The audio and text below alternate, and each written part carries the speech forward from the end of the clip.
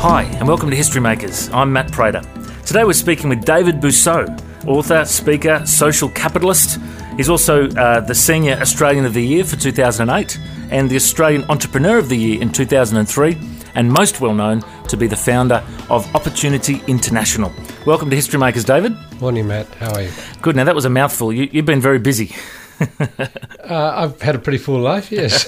Yeah. Well, I've heard you speak a number of times and have been inspired by the microfinance work you do and the social capitalism you're involved with, as you like to call it. Let's find out a bit about your story. I know I heard quite a bit of your story on Australian Story on ABC. Very inspiring interview.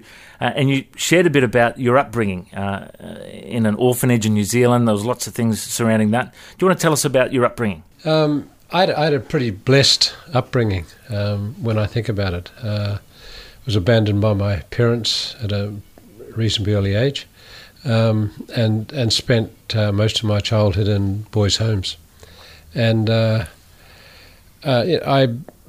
reflection, I can see how the environment that I brought up and the conditioning that we had there really were preparing me for the ultimate purpose of being on the planet.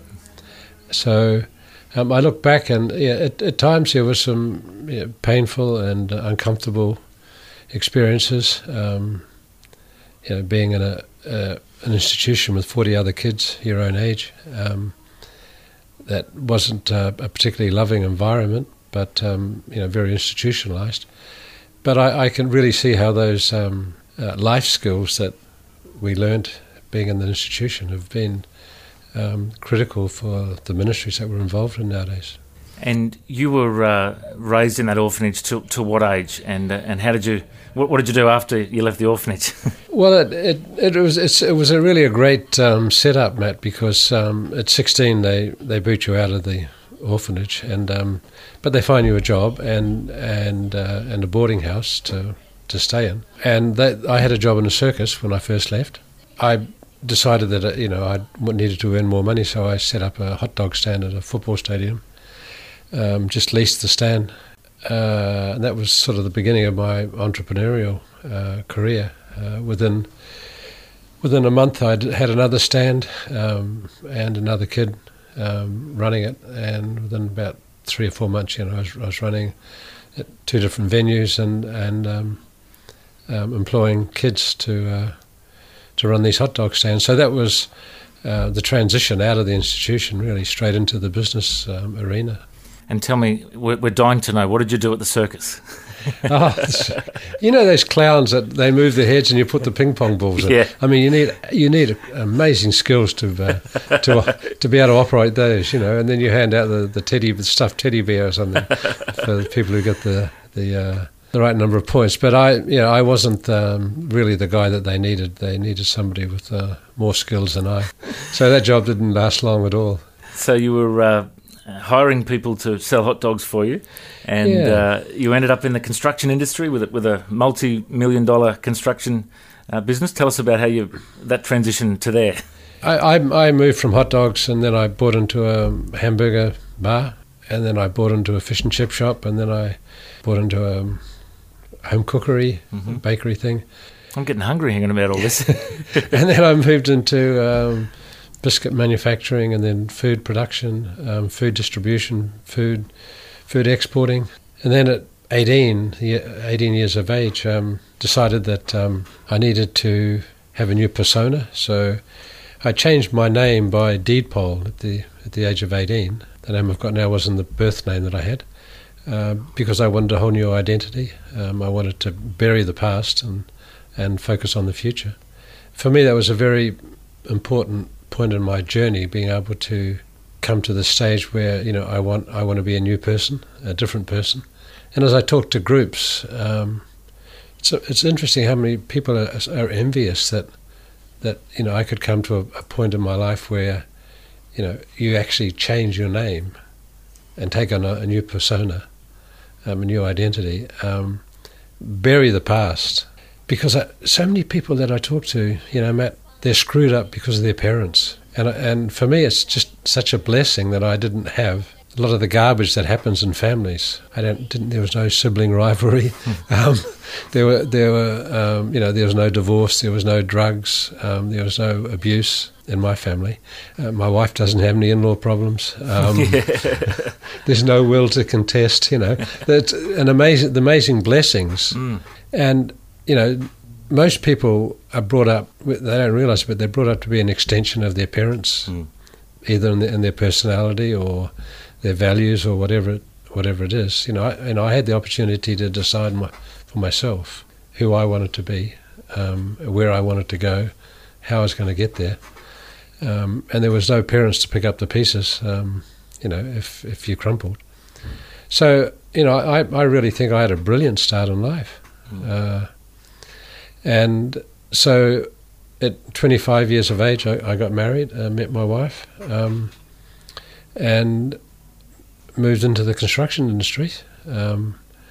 I figured, mixing cakes, mixing concrete, what's the difference? Can't be that hard. And I actually took a job as a foreman on a building site. I'd never done any construction in my life. Managed to get a job and then ended up buying the guy out and taking over his contracts and then setting up some other additional construction companies and then some retail outlets that are related to the construction industry, joinery shops. So that was the transition out of food into construction. And then you ended up at one stage getting the idea in your head that you don't just want to give money away to the poor, you want to give them a hand up, not just a hand out. This whole microfinance principle. Tell us about how you stumbled into that. Well, it was interesting that the trigger for that was a man who, like yourself, was very famous in media. Oh, stop it, really. A guy who single-handedly changed the face of cricket by introducing one-day stuff and quite a media magnet. And when I was in the construction industry, we were renovating his house. One day I was bathing my two kids, who were about 2 and 3 at the time, at about 6 o'clock at night, and the phone rings, and on the end of the line is this gentleman, and he says, "Are you the effing builder?" Which I had to admit to. And then, so he says, "We'll get you blah blah over here." Yeah. He says, "I'm having a cocktail party tonight, and the catch on the cocktail cabinet that you built won't shut." And he was very, very angry that he was having these important guests and couldn't shut his cocktail cabinet. So that sort of set me off thinking about, here's this guy that has power over me, and firstly, it's not biblical that people have power over you. So it grated on me a bit, and just the indignation that this guy could dictate to me how I relate to my family, my kids. When I'm trying to have quality time with my family, then this important character decides that his cocktail catch is more important. So that sort of triggered me off to think about that's really not the reason why God put me on the planet, to run after the rich and famous. So it became a time of soul searching, really thinking, well, what is your destiny? Why are you here? What are your gifts and your talents, and how are they being used for the kingdom? That happened just slightly in 1973, just before Cyclone Tracy. So when Cyclone Tracy hit, I put together some tradesmen, and we went up there and helped put Darwin back together, and then ended up staying there for 18 months and ran my businesses out of Darwin. Slowly phased out of the businesses and endowed a foundation, which ended up giving birth to Opportunity International. But after 18 months in Darwin, we then went across to Indonesia. There was an earthquake there, so took our 2 daughters, who were 4 and 5 at the time, and lived in a remote village, pretty much a jungle, 14-kilometre walk in, and spent the next 3 years helping put a village back together. And that's really the birth of this whole concept of microfinance.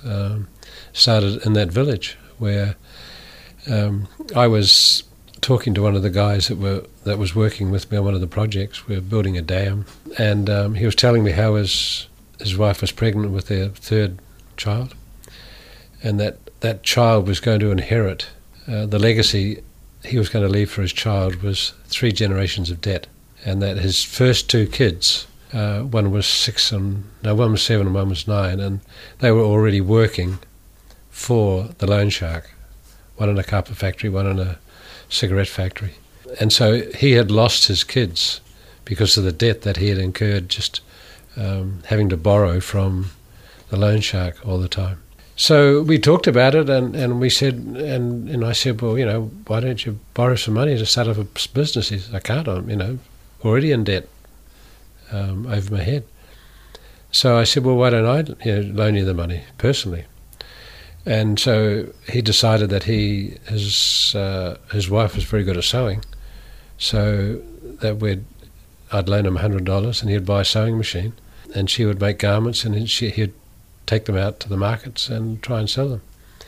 So that was the beginning of micro enterprise. He, within 6 months, he paid back the loan and borrowed more and for another sewing machine.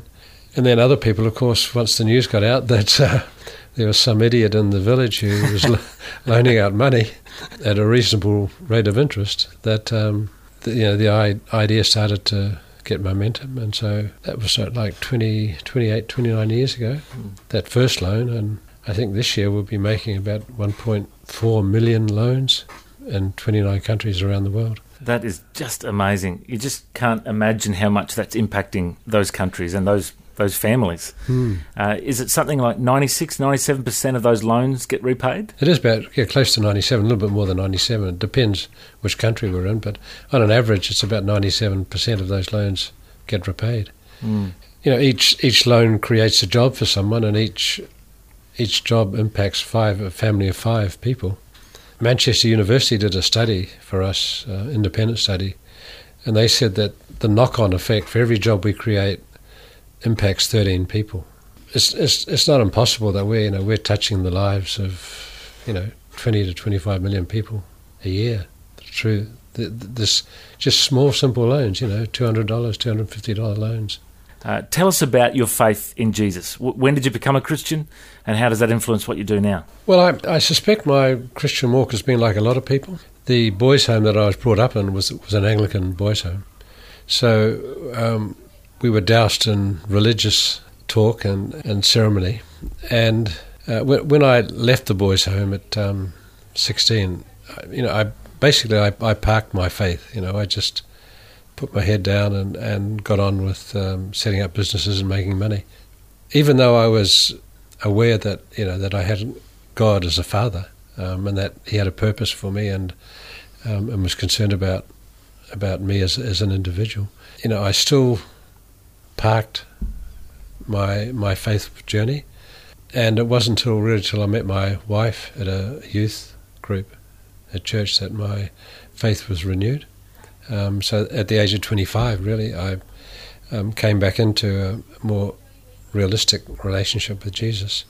And so it's sort of developed from there. And I still struggle with it, but my salvation is assured. And I think one of the things that I've really come to appreciate is that there's nothing that I can do, nothing that I can screw up on that isn't redeemable.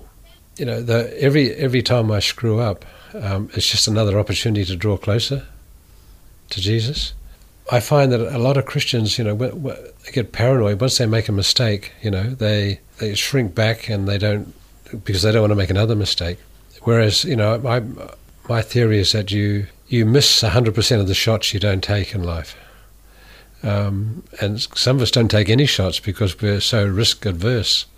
And I personally believe that we ought to be taking more risks for Jesus, and sometimes we're going to get it wrong.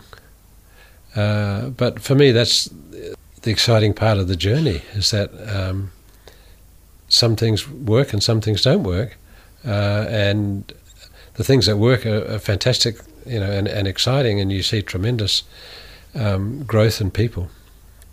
But if you stay in a little cocoon, your little religious cocoon, and don't take a risk, life can be pretty boring.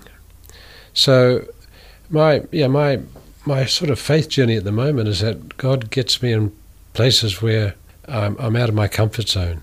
For example, we have a program in North Korea, and I've never had to work in a socialist, communist environment before.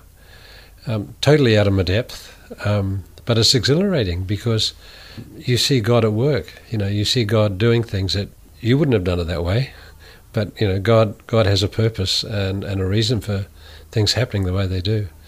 You sometimes you don't even know what the goal is, or what the outcomes are supposed to be, but you have to make that step in faith. It's just like surfing. If you stand at the edge of the beach and only get your ankles wet, you're never going to enjoy the thrill of the wave. You really got to get out of your depth.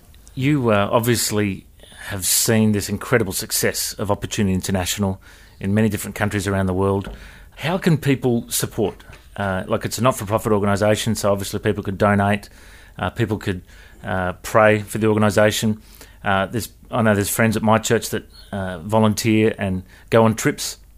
How else could people support OI, Opportunity International? I shouldn't call it OI, that's inside talk.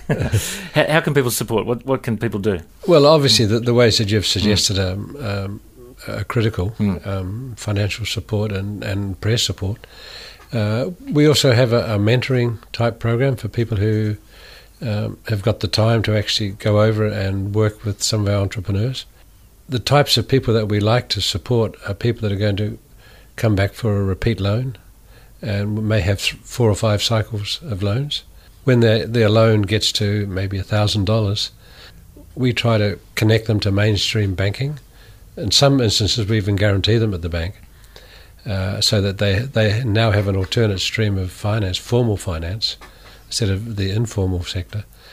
And these entrepreneurs need coaching and support. So we have a program of mentoring where people go over and walk alongside these people on a regular basis, not just a one shot. They'll walk with them for 3 or 4 years, meeting with them 3 or 4 times a year, helping them to grow their enterprise. We have a number of financial products. It's not just giving loans. We have insurance products for people. We have housing loans. We have clean water programs that are entrepreneurial, that are enterprise-driven. So, there's a surprising array of expertise out there in the world, particularly in the Christian arena, of people that have skills that they don't really know what to do with them. So, if they want to contact us, we're happy to see if we can make a connect with our organisation, or maybe there's other organisation, Christian ministries that we also relate to, that may be useful. We have programs in rural areas, so if there are people that are agriculturists, they've got expertise that they might be able to bring to our clients in those areas. Urban slums, a lot of work in those areas. People may be good at marketing; they have those skills and gifts. It's best just for people to give us a call, and we'll see how we can plug them in and connect them to the Opportunity family. So, David, there might be people listening that perhaps don't have a relationship with God and are away from God at the moment. Would you speak to those listeners and share with them how they could connect with God? Yeah, well, I think the first thing is that you just admit and confess your vulnerability, and your need. And until you recognise that you have a need, it's pretty hard to start a journey with your Creator. So I think you have to say to God, look, I'm a mess. I need you to come into my life and take over. I need you to sort me out because I'm screwing it up. I think it's important not to be religious about it. Just confess your vulnerability and your need, and God will bring the people around you that will provide the support and will be able to speak into your life about how you can have meaning, understand what your purpose is and your destiny is, and have a living relationship with your Creator. But because you're not going to be able to do it on your own, so you just have to connect with other believers who can walk alongside you. Well, I reckon you're an inspirational story. I reckon you're a history maker. Thank you so much for joining us today. And once again, if people would like more information, they can go to www.opportunity.org.au. That brings us to the end of this week's show. You can listen to this interview again or any of our other interviews. Simply go to historymakersradio.com. Thanks for joining us. History Makers.